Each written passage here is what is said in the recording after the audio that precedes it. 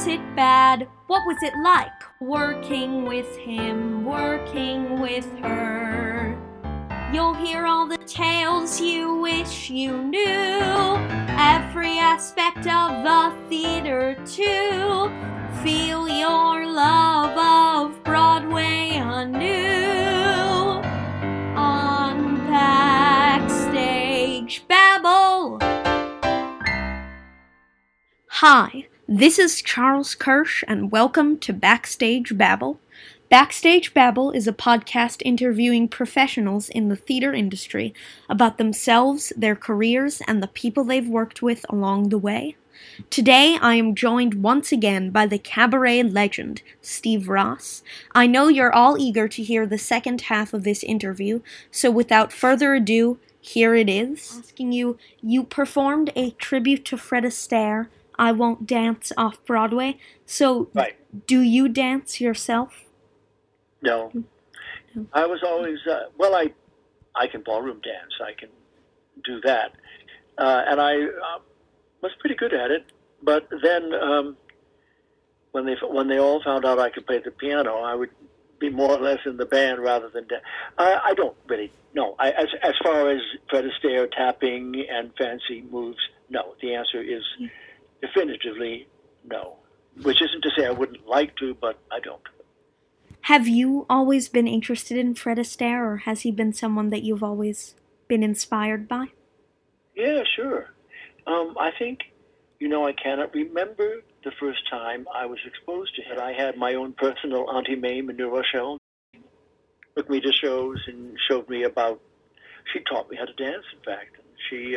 And I don't know whether we saw, I think we went to, she took me a couple of times to Radio City in the 50s and 60s. And one time we did see Swing Time, I believe that was it. And that was my first exposure to Fred Astaire. And then I heard him. What was intriguing to me is that I realized that you didn't have to be a big singer. I mean, as I had my concerns about singing and didn't really sing that much in those early days. But I thought if I could sing, it would be somewhat like that, because he sings in a very unforced, very natural, stylistic, and classy way. Of course, he had the greatest songwriters in the world writing for him.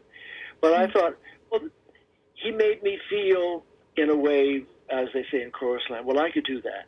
I felt I could sing his song. They weren't very rangy. They weren't, here's a name that you may remember called Mario Lanza. He was a very popular mid-20th century Italian-American singer, but he sang all these big, legit songs, Be My Love, and all that. And so I didn't have that kind of voice, and I didn't have a lot of those voices that were around.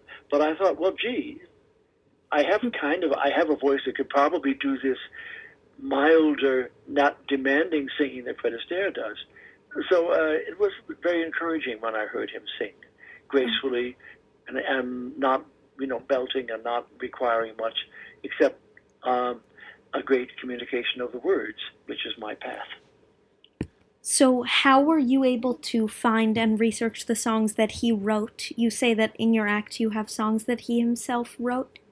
Oh, yeah. Well, I remember reading that he wrote songs, and so I have, through various sources over the years, I think a couple from Michael Levine, the song music guru. I got a couple from him, and I had these sheets. There was a recording of his singing songs, but when I read the biographies, of which there are many, they spoke about his own songwriting, and he was very musical. He played the piano, he played the drums in several of his movies. He did different musical instruments. So he was intensely musical, and it no surprise that he would be writing songs. And I liked the songs very much. They were charming. He had one kind of a hit in the late 30s called, he wrote with Johnny Mercer, thank you very much. I'm Building Up to an Awful Letdown was the closest he came to having a standard hit on the hit parade.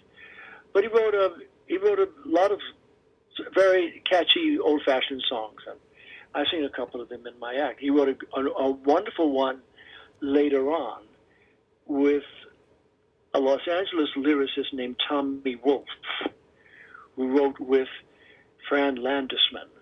They wrote kind of jazzy songs in the 50s and 60s. And with Fred, he wrote a song called City of the Angels. So when I play out in L.A., I always sing that song because it's about Los Angeles. So I would like to also ask about some of your other specific shows. So one of the shows, This Song Is You, features a song written by you. So describe sort of what that song is and how you wrote it. Oh my gosh. You're digging. I think it was a song I wrote with, I think it was a song I wrote with a wonderful lyricist named Barbara Freed, F-R-A-E-D, who wrote a couple of shows for Cy Coleman, marvelous woman. And she encouraged me to write. So I did. It was a song written with her. And she wrote the words, and I set them to a tune. I just thought it would be interesting for the audience to hear that. But I don't have a shingle out that I am a songwriter. As I've spoken to you before, I have about 4 or 5 songs that I enjoy, that I think are good, and not just padding out the songbook, which I hope to record one day. But this particular one was nice. Yeah, it was nice working with a pro, and she adjusted and we adjusted. And that's the story of that particular song. So when do you sort of decide to incorporate an original song into one of your acts? I've written, as I said, the songs that I like had to have written, often very popular. City songs are very popular because you can always. So I wrote the song I'm most proud of. Well, 2 that I really like. One is called Manhattan Moon. I'll just send you an MP3 of that. And about Manhattan, a love song. And then there's another one called Whenever I Think of Paris that I'm quite proud of. Those 2 would be my big non-hits. When it's appropriate, if I do a New York show, I would put that one in. Or I would do a French show, I often put that in. They're there waiting for me. I haven't written any other songs, really.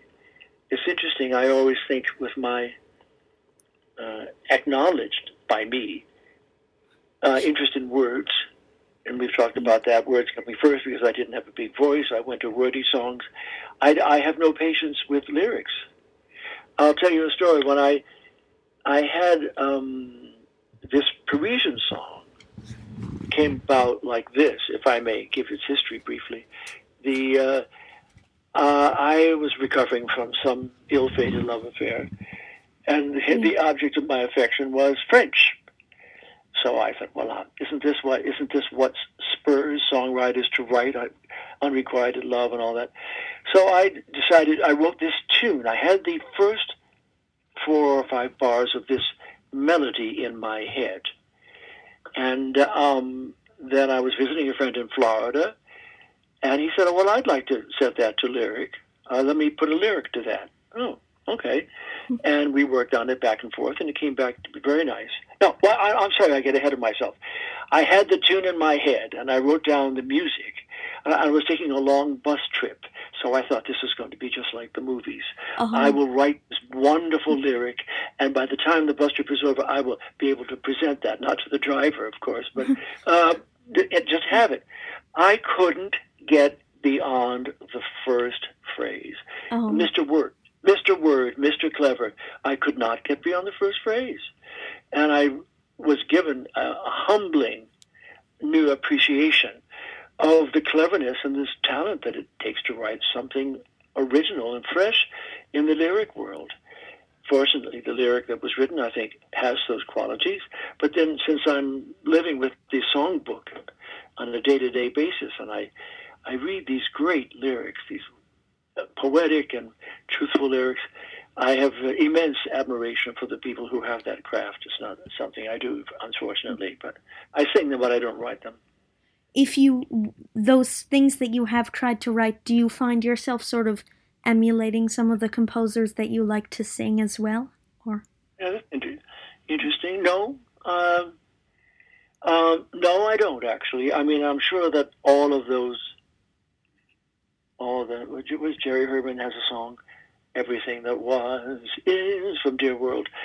I'm sure in all of these decades of listening to music that I have certain harmonies and all of those things are implanted. So when I sit at the piano to improvise a melody, it isn't necessarily, it's not going outside the box. It's within the musical framework that I'm familiar with. And sometimes a melody comes and sometimes it doesn't.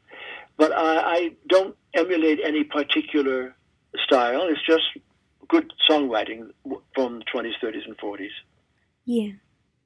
So I do want to ask you, your Fred Astaire show, which we were talking about, has sort of a biographical through line. But how do you sort of manage to create a through line even for a show that isn't about one person? I'm not a great believer in perhaps I know what through line means, of course, but as I've said, I'm not necessarily. I do not strive for that necessarily. Oh. And when I first heard the great Mabel Mercer sing her songs, and you say, well, now she did a set. Was it an act? Yeah. It was 50 minutes of singing. And did it have a through line? All it had was 50 minutes of variety of songs, beautifully paced, a couple of ballads, and then it's time for a slightly funnier and maybe with a rhythm. So you get, it's a somewhat arbitrary choice. I mean, you could put 14 songs in cards on the table and shuffle them around and still have a good show if each of the songs is good and you're a good performer. I never had the feeling that she was necessarily building an act. I just had the feeling when it was all over, and I told you before, she never spoke, never in between songs. And so I just felt so moved and satisfied at the end of the performance because it was 40 minutes of beautiful singing. So that's how I think about it. Although I do have a friend who helps me, quote unquote, direct the shows that I do, the most recent ones. And when I say if it's a show about, the last show I did at Birdland was about the 70s. So I got my pile out. I call it the rock pile. I got all the songs out from the 70s. And we ran through them, and I told him, I like this one, I like this one. So we put it into an A pile, and then I assembled a show, and then I played it for him. And he said, but what you're doing, instead of a through line, he said, what is helpful is if the songs are pertinent to what you're doing. And that would mean if I want to sing, because I remember my opening remarks, which I wrote, gave him and the audience a clue. These are love songs from the 70s, were supposed to be. So I had a couple of songs in there that were not love songs. I don't know whether they were protest songs or anything. But this director friend of mine knows me forever, and he knows my voice, and he knows that I can get a little bit off the rails with a song that I really like, and it doesn't work for me. He is an audience member. Not only is he a friend, but he's a paying customer too. Mm-hmm. So he guides me. He says, I think this song might be better for you, talking to me. And we shaped the show, and it turned out to be a really nice show, and I felt that every song was indeed pertinent and germane to the topic, and people seem to enjoy the show. But sometimes that kind of guidance, that's the kind of through line, is the only thing approaching a through line that I would use. So I actually was going to ask you about this. One of the things I noticed in researching is that sometimes you do work with a director and sometimes you don't. So when do you sort of feel like you prefer working with one and when without? Yeah, indeed. I wasn't working with the director in the beginning. I just put the songs together. When I began at the Algonquin with, I think I've mentioned the name, it was very important in my world, a gentleman named Donald Smith, who was a cabaret impresario and was the one who dreamed up the cabaret convention, which you know about, do you not? Yes, I do. The one that just happened. It was his idea to assemble all the cabaret people. So it was his idea. I may have mentioned this before. I had moved to the Algonquin, was just doing sets, and I'd get up and sing and half or whatever, and then sit down, get up. And he said, well, let's do something slightly more formalized, do an evening of Jerome Kern, which was the very first one I did. So, well, I had to kind of put that together. I don't think that was directed. I may have done what I always do, is to play it for a couple of friends who came by to see if they weren't falling asleep in the middle of it. But then later on, I met a very astute and good musical person, a friend of mine in England. And I had done a show over there at a club that I was working in. And it was okay, I guess. It was Noel Coward, and I certainly love Noel Coward. But he quite boldly and ultimately very helpfully said, you don't seem very interested in the singing anymore. And I said, what? And he said, well, you didn't seem to be as focused or as attentive to the words as I've heard you in the past. I could help you, says he to me. And something good, an instinct I had, was to get over myself and say, well, okay, let's try something. And I sang the songs again for him, and he pointed out performance styles, not necessarily when and where to sing. But he said, I don't understand the words. Aren't you singing a little bit more quickly? Sing this more thoughtfully, because I thought I was being the cat's meow with everything I sang. But no one actually I can't go on without having a little bit of editing and hearing other ears do what I do. So he listened to that, and he gave me some very good pointers about singing, pausing, singing quietly, and how to point a funny song. So that was our first collaboration. His name is Duncan Knowles, and we worked on many shows. He lives in London, but he would come here, or I'd go there, and we would do the process I had of putting all the songs on the table. And we did a Kander and Ebb show together, and we developed a nice, agreeable, smooth working process, like I guess that songwriters do, or collaborative creators often do. So I would do my thing, he would say A-list, B-list, let's try the A-list again. Maybe we need to do a key change in this song, or I think we need a little bit of talk here. So he would help me create these last 4 or 5 shows that I've done, except for the 70 shows. And he was quite wonderful. I said to he said he loves Sondheim, of course, who doesn't? And he said, I think you could do a Sondheim show. And I demurred. I said, Sondheim. Now all the great Sondheim songs are sung by women. And he said, no, I don't think so. Or even if they are, we can make them work for you. Well, of course, I then got my courage up, and I developed the Sondheim show that I did about 15 years ago, which people seem to like, including the composer himself, who came one night. But that was because of my friends keeping me focused, which is often something that I am not, right on the material and exactly every note, and we did it. So I was very grateful, and I have been grateful to him all these years for helping me learn how to do that better. So that's what these were tribute shows, meaning they were shows of certain composers. I think I did a funny show once, and he helped me pick the funny songs. But if I ever do another song, I will have someone along with me, keeping me along, in the straight and narrow as far as the performance. Not the performance. I think I'm pretty good in the performance now, but as far as the selection of the songs, that's how I would do it.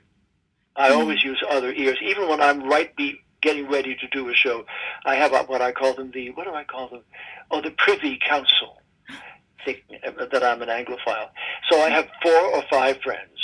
So I bring them over here, I can't do it now, and I feed them, and I give them drinks, and I say, would you listen to my show, and give comments. And they give good comments because they know me, and they like the music, and it's been very helpful doing it that way. That's my process anyway. Yeah. Well, I want to ask you to elaborate on something you said, which was you were saying that Sondheim came to your show. So I know that Noel Coward and Cole Porter obviously have not been alive for a long time, but have there been composers who you've actually been able to meet or work with on? Not work with. Sondheim came, and it was a huge thrill. And, of course, the only other two greats that heard me sing were Burton Lane. Oh. He heard me sing a song of his once, and a wonderful, charming man. I did have the great pleasure for performing or playing songs by them for them along the way.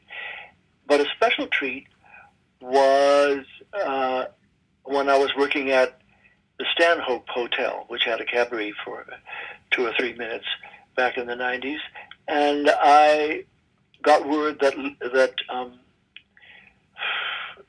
Hal David, as in David and Bacharach, was coming to the show. And one of the songs that I became connected with, it's on my early record, is called 99 Miles from L.A. It has a wonderful lyric by him. So I had the great pleasure of his being in the audience, and there it was, and I sang the song for him, and he wrote me a lovely note, so there was a nice completion about that. Unfortunately, Messrs. Coward and Porter weren't around, so they couldn't write me notes, but I hope they like what I do with their song. So I want to ask you, when you're doing an act, what do you think are the sort of appropriate amounts of singing and talking, which I know you were saying Mabel Mercer did none of, but you do a little of? A percentage?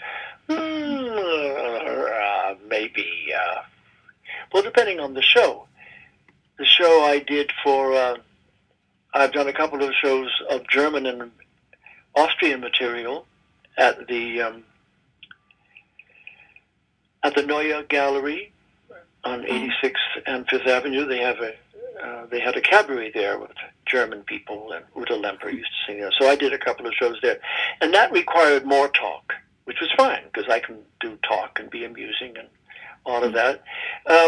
It depends on the show. Really, I don't have a set percentage. I would never like it to be more than about maybe a quarter of the show, or maybe a third at the most. Because, people have come to hear me sing, and not necessarily to hear an academic expression. It's not a lecture at the Met, which I gave for a long time, and then it was all much more singing, much more talking, and then illustrating by singing. So that's, I would say maybe about a fourth of the event, or maybe a third of the time for the act would be in talking, little intros to the song, stories about them, if such there be, like that. Well, I want to ask you, when you get asked to perform at a venue, do you ever sort of dictate which act you do based on the venue and the audience, or do you usually get asked to do a certain act? No. So the only one I get asked to do is the composers or the people that I call it not my Bermuda Triangle. I call them my triangle, which is Astaire, Coward, and Porter, because I'm known for them, and a lot of times people see me, and in my old-fashioned way, resembling or recalling these people and that classic age from New York and London.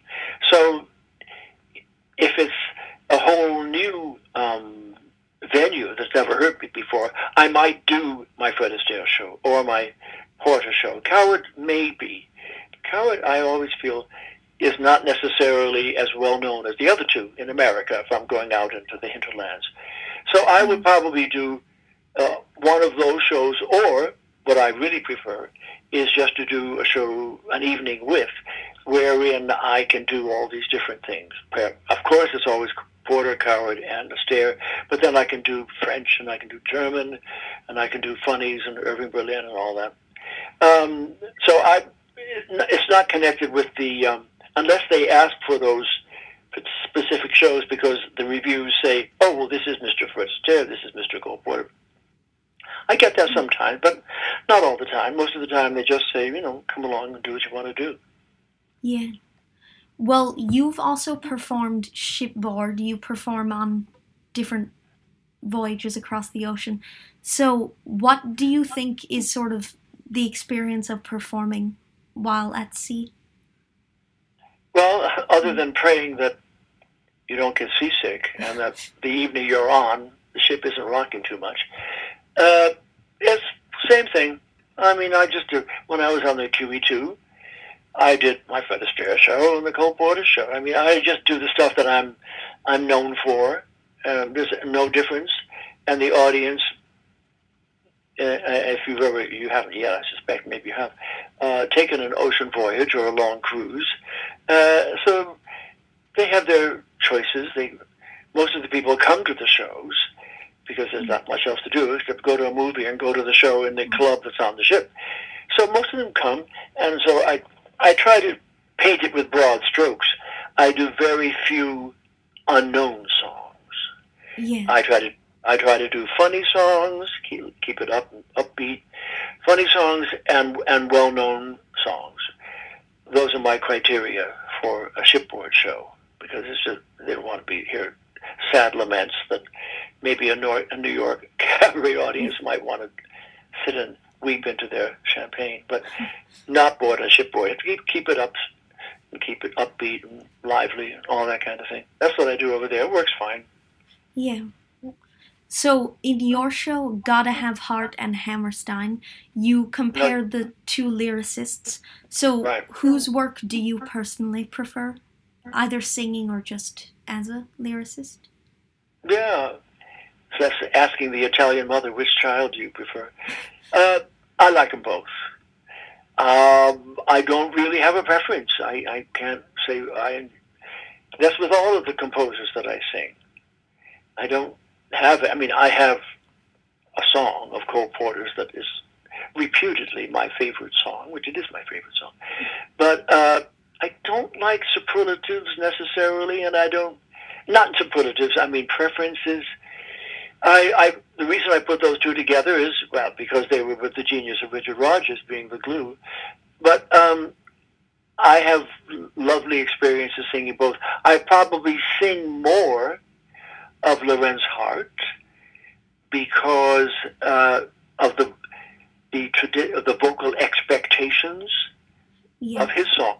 His songs are wordy, and the use of words, both in the bittersweet songs, and is a little bit closer to me than singing the more declamatory "Oh What a Beautiful Morning" and all the bigger, more legit sounding Rodgers and Hammerstein shows. But the fun part about the Hammerstein thing was doing songs in a more quiet, reflective way that people were not used to. So that was kind of showing the audience that all of these songs, if they have good bones, as it were, can be turned around and made slow and fast and turned into swing numbers.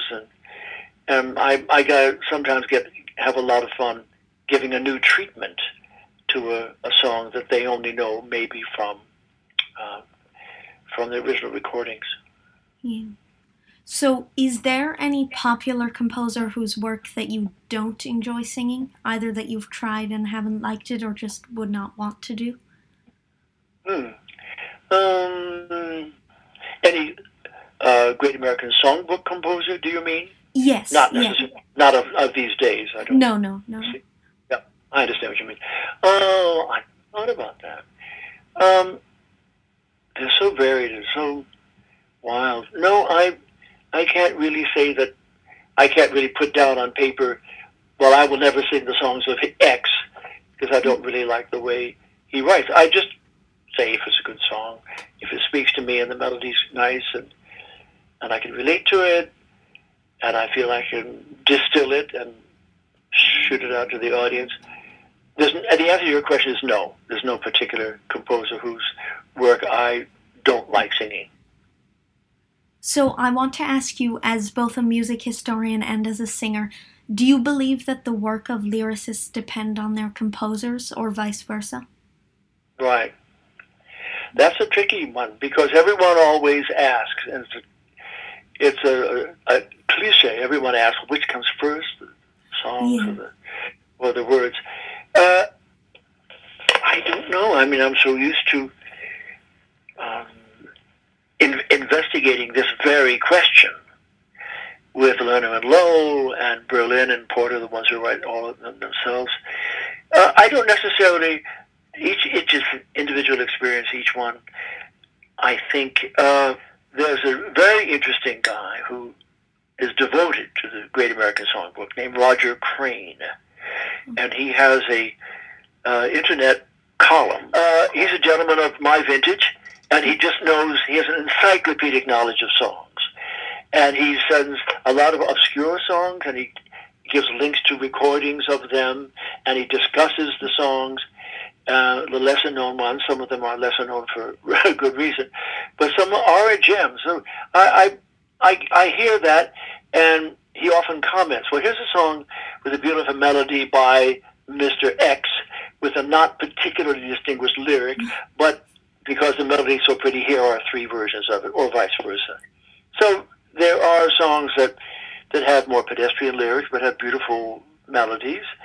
I would venture to say that scenario would be more common, perhaps, than a brilliant lyric with a bad melody. Somehow, the melodies, in my experience, you could have a lovely tune and is somewhat hampered by this not particularly inspired melody, set of words. But I don't know those interchanges. I mean, Jerome Kern worked with a lot of wonderful lyricists, and some of them are less inspired than another. But basically, there's a standard. I always thought it would be interesting I'm sure they've done it in classes of, say, here's a melody, and give it to 3 different composers and say, come back with what you've come up with. And it would be interesting to hear words applied to each 3 sets of words to this tune.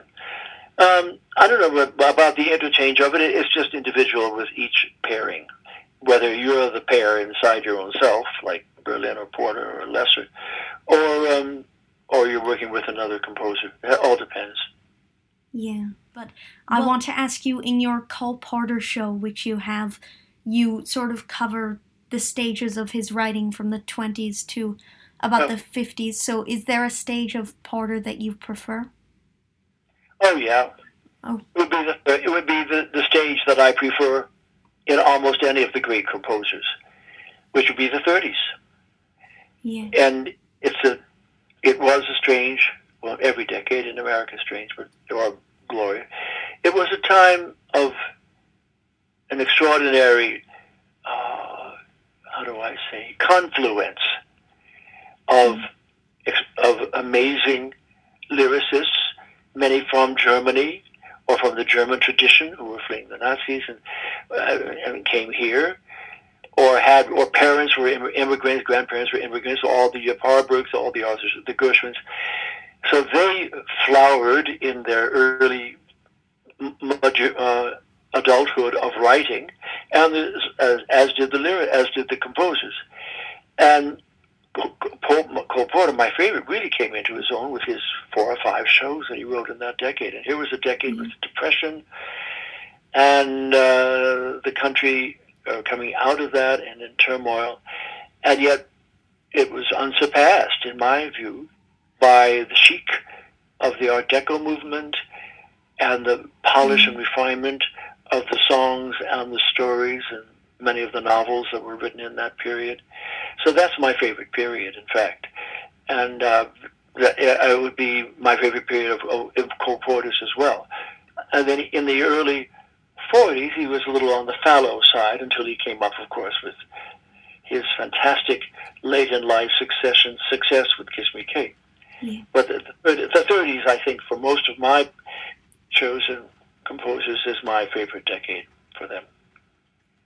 Well, in the Cole Porter show, as well as in Travels with My Piano, which is another show you have, you perform music by international composers as well. So who are some of your particular favorite international composers to perform? Well, Jacques Brel, the Belgian-French composer, who I perhaps spoke of that when his show, Jacques Brel is Alive and Well and Living in Paris, came to the Village Gate in the 70s. It just blew everybody away because no one had heard continental cabaret before. I mean, it was going on since 1880 in Paris, but no one had heard these biting, satirical, and moving and edgy songs. So that's what they were in those days. They still are, but they really came out of the blue in the 70s. We really hadn't thought too much about them. Of course, popular music in the 60s was all of that, but theatrical music wasn't. Anyway, so I enjoy singing Jacques Brel a lot, and I do a big medley of the songs of Edith Piaf, and I do a medley of the songs of Charles Trenet. Those are the French ones I do. It's mainly French is the international one, although I have a couple of songs I sing in German, and I have a song I sing in Portuguese, a couple of songs in Portuguese. And I think one time I did a couple of Spanish songs.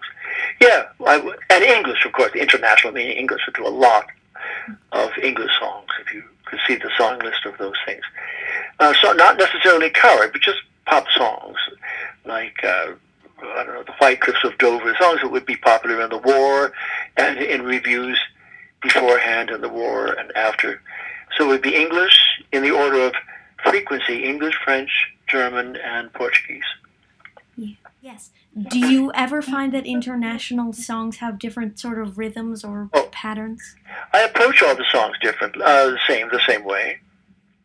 I presume that the melody's good, or I buy it good, and I translate it in my head. I generally like to, when I sing a song in another language for an American audience, it enhances the value of the pleasure if the audience is given a little bit of an idea of what the story is being told in that song. So, or if it's a different story. Often I might sing, like an example, Charles Trenet did a song called Que reste-t-il de nos amours? What's left of our loves? And it was a very nostalgic, looking back kind of Gallic song, but then it was made into I Wish You Love. An American writer wrote that. So I might talk a little bit about the difference and then sing one and then I sing a chorus in French and a chorus in English. So I kind of ease them into the internationality, if there's such a word, of the songs. And when I know you know the song from Cabaret Married. Well, in the movie, it had a German verse. So I sing that, and then I sing the American one. And I try to mix it up a little bit like that. But the approach is the same. Often the lyrics, or the lyrics translation thereof from Spanish songs or something like that, are not particularly profound. They're effective. They're nice. But they're more, superficial love song. Yours forever, mine, and I love you forever. So they're not Sondheim, sure, at the other end of the spectrum. But the melodies are nice, and for my audiences, they're familiar. And as I've said before, there's nothing more potent than a familiar song. And the audience can relax and let their memories go to that song and when they heard it. And they don't have to work. But as in a Shakespeare play, you need a little bit of comic relief. So every now and then I make them work a little bit. And here's a new song, ladies and gentlemen. You have to pay attention. And then they can relax with an old song. But as I said, sometimes the translations are not particularly inspired. But the songs are nice. And so I don't require that. I just sing the nice songs that many in my audience would know. So one of the shows that you do that you've mentioned before in this interview is My Manhattan, which is songs about the city. The New York show, yeah. So what are some of the songs that you've been able to find that aren't as well known about New York?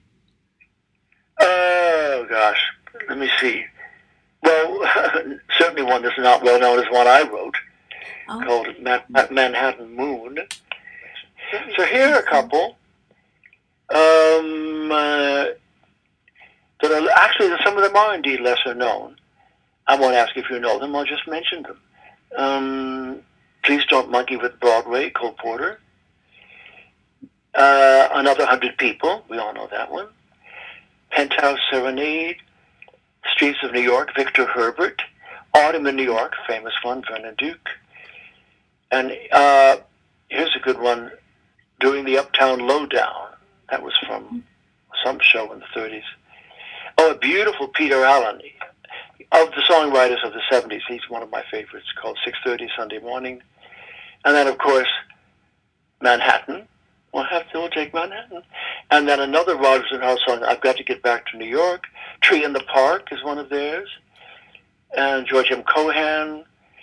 And My Personal Property by Frank Coleman. And I always end with I Happen to Like New York, which is Cole Porter. So it's a mixture, as you can hear. Those would be probably a greater percentage of lesser-known songs than I do not do New York, New York. I suppose I could, but I don't. Yeah.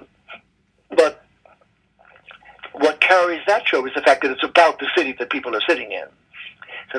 So I already have, then it's not doing rare songs about someplace they don't even know. So the theme is familiar if the songs aren't. So I think people are interested in hearing those. I mean, if you go to an exhibit of paintings about New York, you go, well, here's this painting, here's that painting. It's kind of a museum collection of different songs. And that's one of my favorite shows since I love New York and I've lived here all these years. So that's that one. That's my Manhattan. So is there another themed show that you would like to do? Oh, that's hard. Oh, that is really hard. Because I've kind of done all the big composers. I could do maybe a decade or so. I've kind of run out of ideas. I was trying to think about that recently. Whom else could I do? Dietz and Schwartz, maybe, if it had to be a composer theme. I've done all the greats. I've done Kern, Berlin, Rudderman Lowe, Rodgers and Hammerstein, Rodgers and Hart, Kander and Ebb. I don't really know whom I do. The answer to the question is no. If you have any ideas, help. And then how do you usually sort of come up with one for maybe one of your existing acts? A theme? I just think about whom I have, and if it's the theme of a composer, I just go through, I and my director of the moment, just go through, whom do I like or whom haven't I done. But often I solicit suggestions from my privy council, and they, well, you haven't done a show about this. And so, oh, you're right, I haven't done a show about that. So I could do that. I mean, we're in this strange non-performing moment. But if I had to do a new show, I have no idea what that would be. At this point, probably I would, because I have all of these shows in my cupboard, or not necessarily totally in my fingers, but they're reclaimable. I would probably do a show that I have done. I've done a bunch of shows, as you can see on the site, and there are others there that aren't even mentioned. I would pick up one of those that I hadn't done for a while, and then would just do that one, frankly. That's probably what I would do. I can't think of... I've been trying to think of... It could be, there's one show I haven't done yet. Oh. It would be very audacious, but audacity, why not?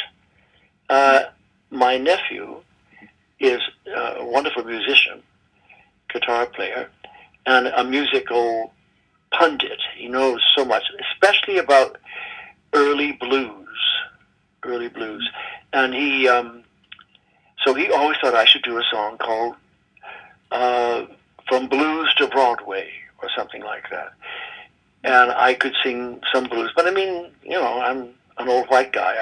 People might not buy me singing songs traditionally connected with black singers. But that was intriguing, because then we went to all the various Broadway shows in the way so we were trying to do all the shows that had blues in them, or songs that were blue. On my Sondheim album, I recorded what I thought was a good version of Buddy's Blues. There were a lot of songs that weren't blues as such. Marvelous Harold Arlen, of course, was the bluesiest of all of the composers in the black tradition, he and Gershwin. He sang a song from St. Louis Woman. He wrote one called, I've Got a Right to Sing the Blues. So it's a proper song, and it's about the blues rather than I woke up this morning and my woman's done gone. It's not exactly as raw as a traditional old blues song would be. So that would one show that intrigues me, and there are many songs that are happy blues songs, oddly enough. So that I come to think of it, that would be the one show if I wanted to do a new show that I would do. But people at this point, I'm very lucky to have very devoted followers. They would come to see something. They might be put off by that. And, oh, well, we like Steve to sing Fred Astaire or Cole Porter. So I'd have to come up with something vaguely connected with that theme that those composers did or something, But I was intrigued by Blues to Broadway, so that may be the next thing by the time this is all over. Well, I want to ask you, which one of your shows do you consider the most challenging to sort of perform? Sondheim. It's the hardest. The arrangements were trickiest, more demanding. They were that would be the hardest one to get back into my fingers. The voice is still there, but the arrangements, because they were elaborate, and his music is so demanding and complex, that doesn't trip off the fingers. My Berlin show I could pull back in a week or so, but not the Sondheim one. No, that would be the hardest one to get back. So you've done, as you were mentioning, many recordings of your cabaret acts. So from listening to them, how much of a sense of what it will be like to see it in person could we get from it? Could a listener get from it?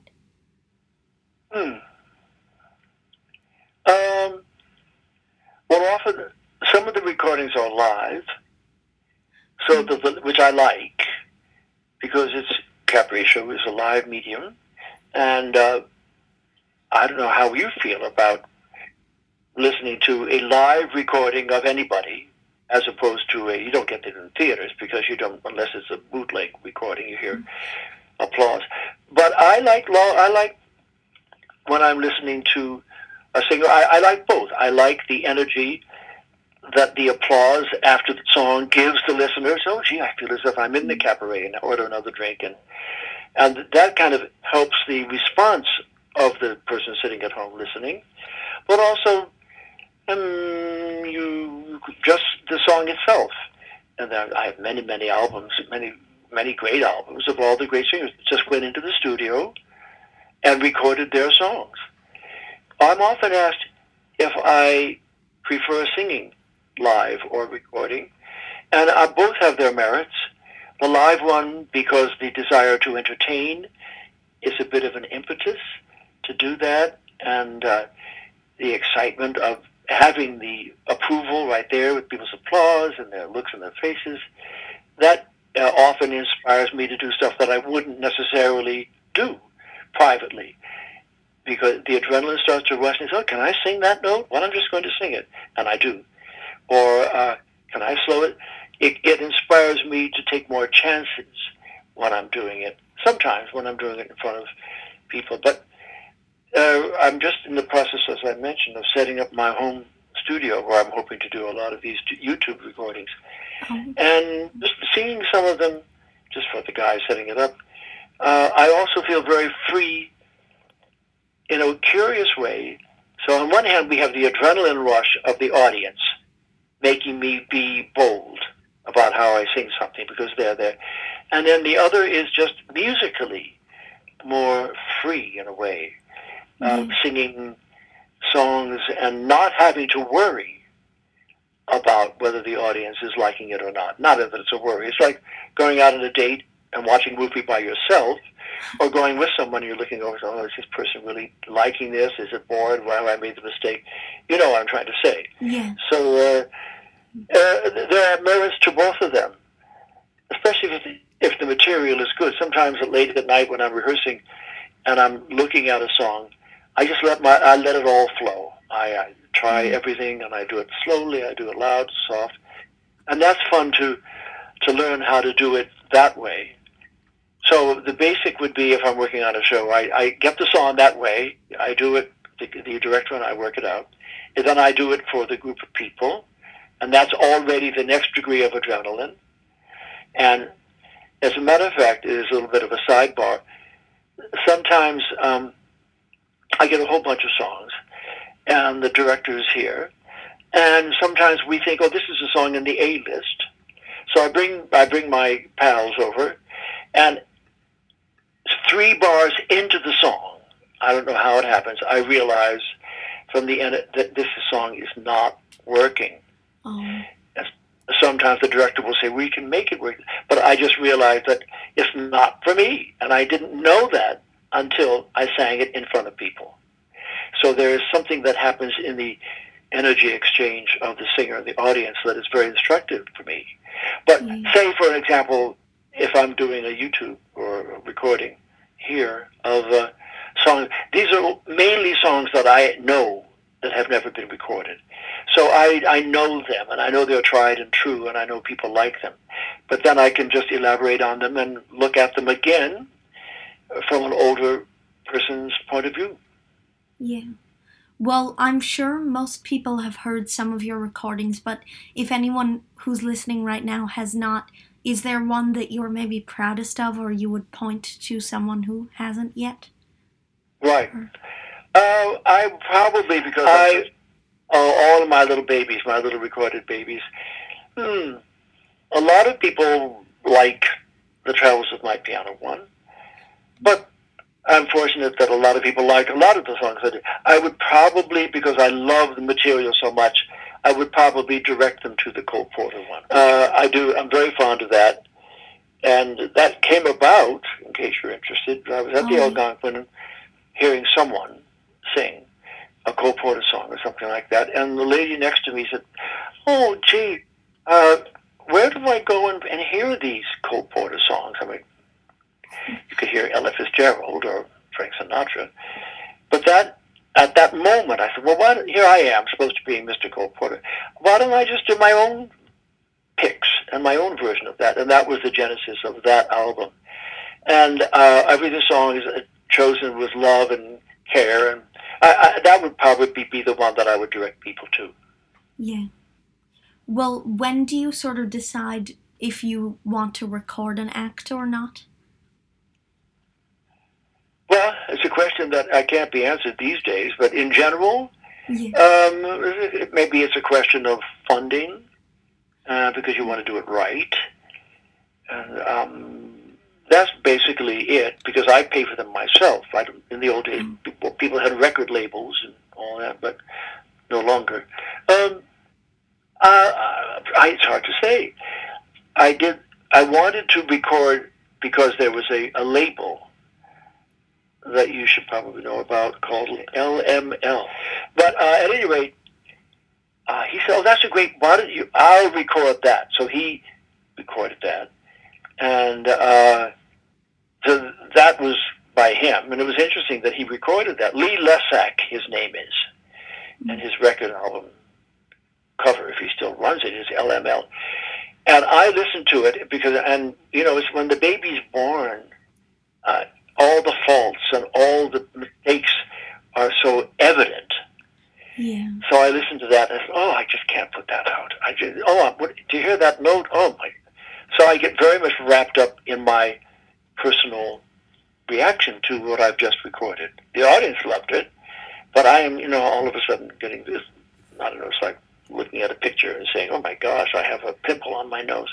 Mm-hmm. But he said, I said, I can't sing that with that note. And that was they did it, the guy came into the Algonquin and recorded it live 2 nights, but still couldn't find the one record that I wanted of it. And he said, well, go back into the studio and they'll fix it. And this was in the days when I went into the studio and I recorded on his piano, and I recorded this particular phrase that I had trouble, and so he was so clever that he made it sound as if it were the original one, and I released the album, and that's a lot of people really liked that album the best. So there were ways of doing it. I wish I'd recorded more of my shows, even from the back of the room, but I didn't. As far as the legacy treatment goes, going through all these cassettes, as I told you I've been doing, I found a bunch of them from me. Many of them, from the back of the room. I had friends who just recorded me because they did in those days. But the quality is not as good as it might be in a studio, and I'm a little bit loath to put that out. But maybe one day, just archivally, I'll put it on my website or something. Because there were a bunch of shows that I just never got recorded. The Canto and Never show was never recorded. But it was a question of money, since it had to come out of my pocket. I just couldn't afford whatever the $500 or $1,000 it was to make that happen. So that's the answer to that. Well, this is a question that's a little bit more about, it's a little more technical, but how do you manage to sort of sustain your voice and energy through a long performance where it's only you? You mean at the show? Yes. What I do? Oh, it's nothing. It's nothing as composed to, as compared to, I'm reading all about, I'm reading, I guess it might be, you've read it too, Jim Brochu's book, Watching Wings. Yes, I did. I love that book. I loved it. There's so many great stories. And his great stories of Davy Burns. If you remember, the oft-employed character man, and he was asked at that final show to do it. And Jim, because Jim's been in shows, comments on the requirement of that. And civilians might say, oh, well, you just go to show and you sing for 3 hours, as opposed to me, because I'm at my desk 8 hours a day. Well, wrong. The performing energy takes a lot out of you. And we all know that. And if the show is on your shoulders and you have become this star, then you have to give it out. It's hard. And one wonders, I now, especially not having the strength and energy I've had in former years, how the hell did Ethel Merman or any of those people on whose shoulders rested those shows, how did they do 8 performances a week? I don't know.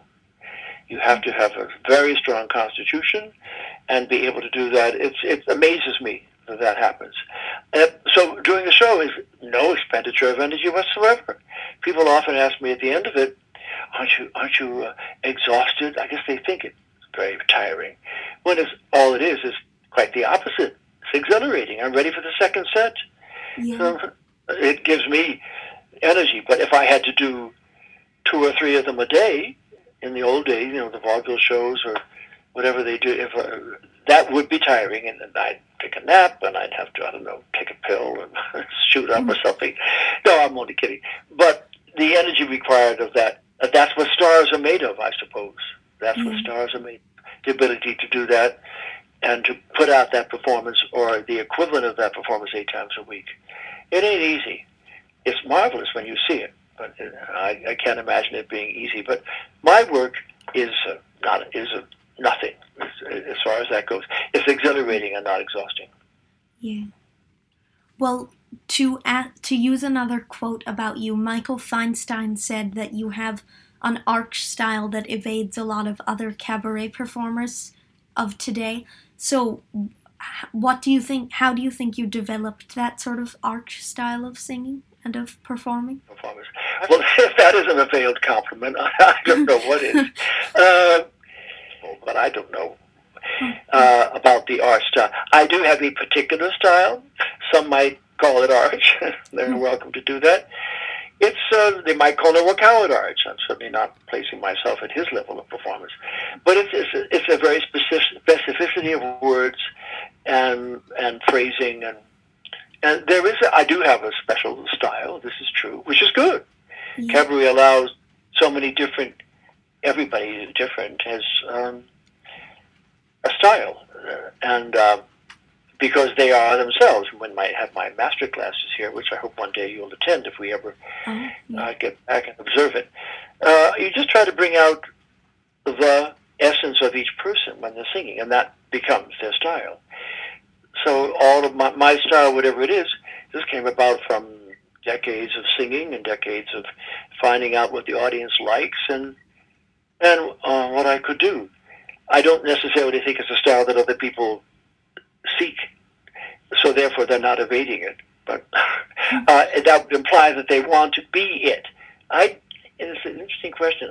Never heard of anybody wanting to sing like Steve Ross, frankly. But the answer to your question is, I don't know. I have a style. I don't necessarily think that others have ever wanted to emulate that style. So I don't really know what Michael means, but I love him anyway. Well, you also very recently, only last year, performed in a Noel Coward show with Katie Sullivan at the Irish Rep. So, right. Do you enjoy doing non-solo acts as well? Oh, yes. I've always loved accompanying. I love accompanying singers. There's a special pleasure in making music which is between the singer and the piano players. She's 4 feet away, and I always think music's made right in the middle.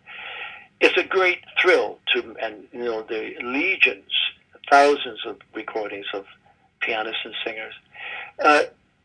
It's a very special communicative thing that is non-verbal, and it's an energy communication.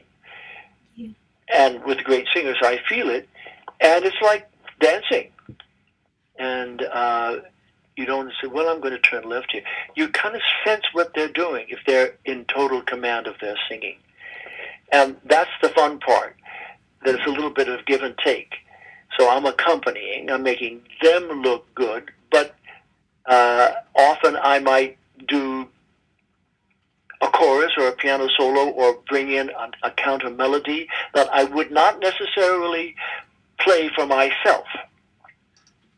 Yeah. I used to have a fantasy, I never did it much, of when I was trying to evolve a piano accompaniment, I would have somebody come in and sing the song so that I could be very free in what I was doing in the piano, and then I would kind of remember that when I myself was singing, because no matter how clever you are, a little bit of the energy pie goes to the singing, and another portion goes to the piano playing. But if you're just singing away from the keyboard, which I every now and then get the pleasure of doing, I'm ever so much more free than I would be at the piano, or vice versa. If I'm just playing for someone else, I come up with a lot of the different things that I wouldn't do for myself. So I enjoy both, in fact, and that's kind of the answer to that question that I can think. The point is, I love working with singers, male singers, female singers, whatever. And if I love creating an arrangement with them, which is often fun. But I've had fantastic experiences casually at a party. Good singers there. I'm there. Hey, would you all sing a song? And we create something really beautiful at that moment. Because there you have the energy of the audience spurring you on, and that adrenaline I spoke of. And I've had marvelous things. And as often in the creative process, you don't know where that came from. Is it from some divine spirit? I mean, let us not overdo this. But I don't know. Sometimes, I'm not a great, I'm a good piano player, but sometimes melodies come, I don't know where they come from. If you're a poet, sometimes you labor on every word. I mean, there are legendary stories of songs being written overnight. And then Alan J. Lerner working on, famously, the song On a Clear Day. Supposedly, according to Burton Lane, he had 80 versions of it before he came in with one that was perfect. So you can't really legislate or calibrate, actually, when this song is going to come to you or when the melodies are going to come to you. But they come to me often when I'm playing for someone else. That's when I feel very free at the piano, especially someone as delicious and as musical as KT. I'm not a jazz pianist. I don't do the jazz improvisations that the great jazz pianists do. But for cabaret and standard singing, if I've got a good singer, I love making music with them. And I've been very lucky over my life to play for wonderful singers. But some of the times you have to play what the chart is, what's written. That's what they're expecting to hear, not the improvisational thing that I said at a party. So that's fine too. But I like best when you're both creating on the spot. But I had the immense good luck to have toured and accompanied. You may know you know who Liliane Montevecchi was, of course. Yeah. And she and I did an act together, and I loved playing for her. I just loved playing for her. I played for whom else have I played for? We had this conversation last time. Remember, I played for Margaret Whiting once, I think, and I played for a lot of good singers that are not necessarily singing stars that you would know, but just really good singers. Yeah. And that's a great part of the pleasure of music making, in my view. Are there any others of your cabaret singer peers who you would like to perform with as well? People that I haven't yet accompanied, you mean, or performed with? Yes. Well, there's so many. I mean, anybody's good. There's so many around. It's slightly, well, today is the whole situation is, as you know, it's interesting that you've launched your podcast right in the middle of this shutdown, and maybe in a way it's having people be more reflective, as I feel now when I'm answering your questions about their art. But it's very frustrating, of course. You can imagine that people are used to mainlining on the pleasure of singing. Whom else would I like to sing with? Well, I mean, if Tony Bennett said, "Would you like to accompany me?" I said, "Yes, I'd like to." But those great guys, of course, it would be fun. But I'm not in the league of the people who play for them. And Lee Musiker, all the people. But Tony's had a long litany of fantastic pianists. I can't think of anybody around. There are so many wonderful young cabaret performers that I've seen on Zooms and this and that, whose names are not known to me, but they're doing their thing. You know what I would like to do with them? I'll be honest with you. Some of the I was about to say some of your contemporaries, but I don't know whether there are that many 13-year-olds singing the great songbook. Some of them are singing. I would love to have a session with them because they're young and they're trying to make their statement and they're showing their voice, especially in the pop world and the X Factor world and the Everybody's Got Talent world.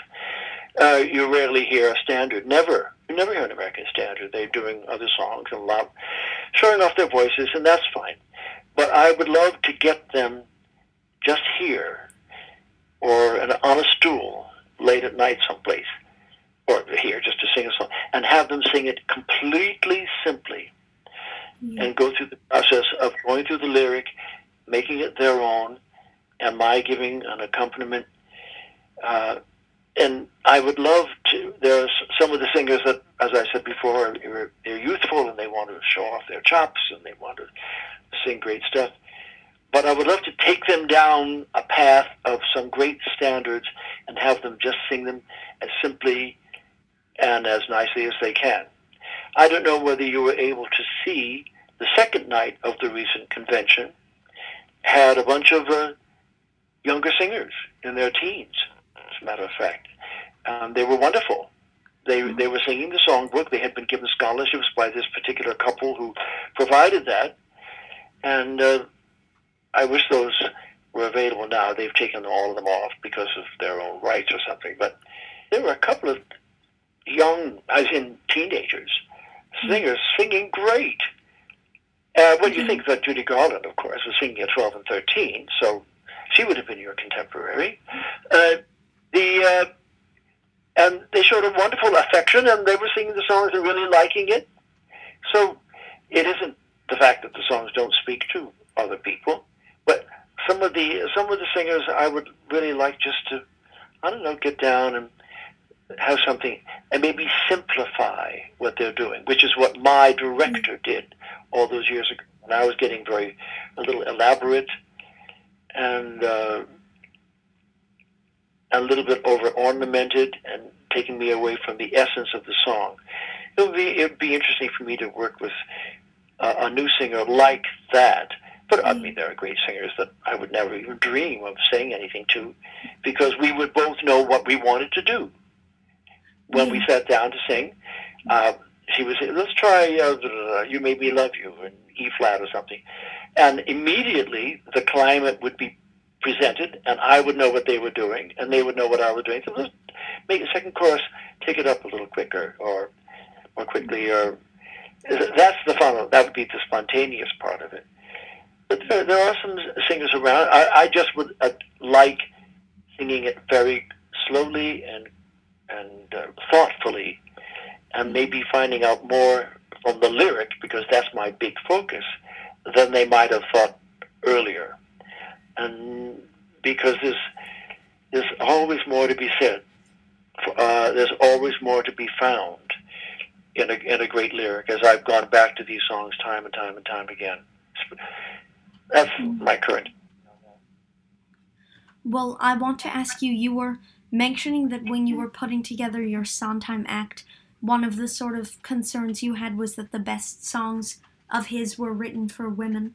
So have you ever performed women's songs, either with changed lyrics or just as Yeah, interesting. Well, on that album, I did a version of One More Kiss from Follies, and that's not gender specific. That's just anything, I guess.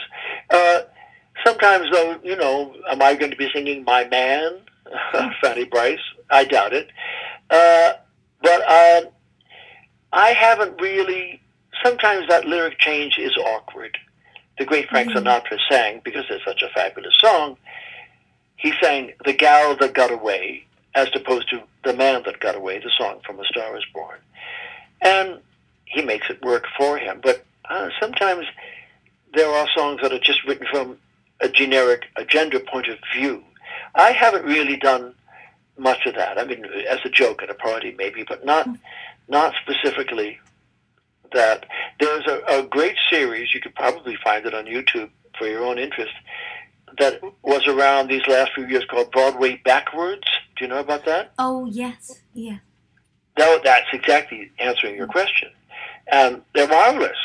And the songs are so good, and then you realize that it's just the song, and it's kind of fun to hear the reversal of the roles, and so it can be done if it's done skillfully. It can be very interesting, and of course these days everybody's singing different versions of everything. Everything's up for grabs, as it were.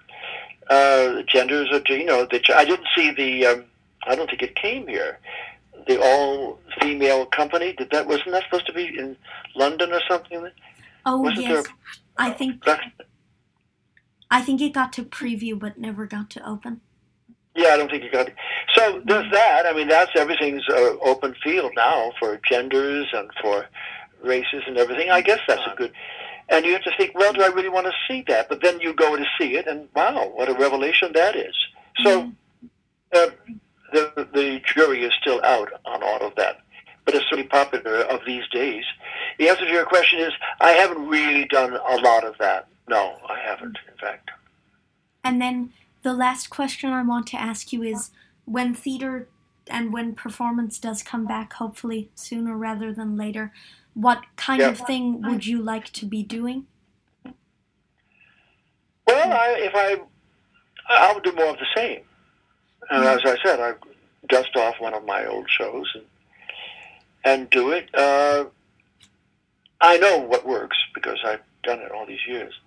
And I might, if Birdland, for example, which has been my home base in New York, a wonderful club that it is, if they wanted another show, I might try to do that blues show that we came up with. Or at this point, I think, I don't know, when it comes back, people might not be so willing to, or so eager to hear something new.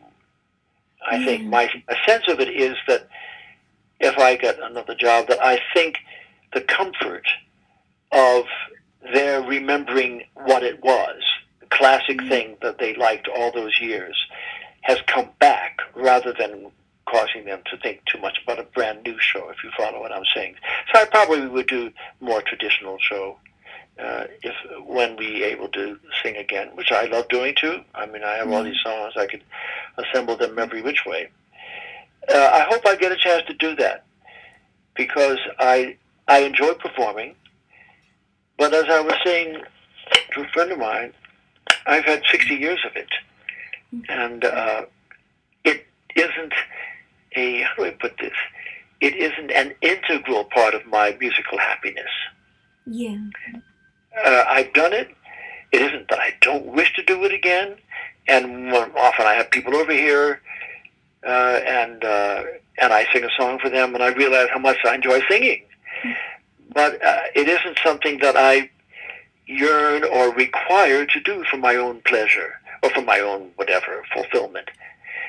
Although I enjoy doing it, I'm hoping that this new project of mine, recording here, might satisfy me in the music making department. At any rate, the songs are already there. They're always there. God bless the American Songbook. I hope to be mining it for gold for many years to come. Thank you so much for joining us today. It was an honor for me to be able to hear all your great stories and insights. Listeners, thank you for tuning in, and remember to tune back in tomorrow, which is only a day away, to hear my interview with Broadway star Michael Rupert.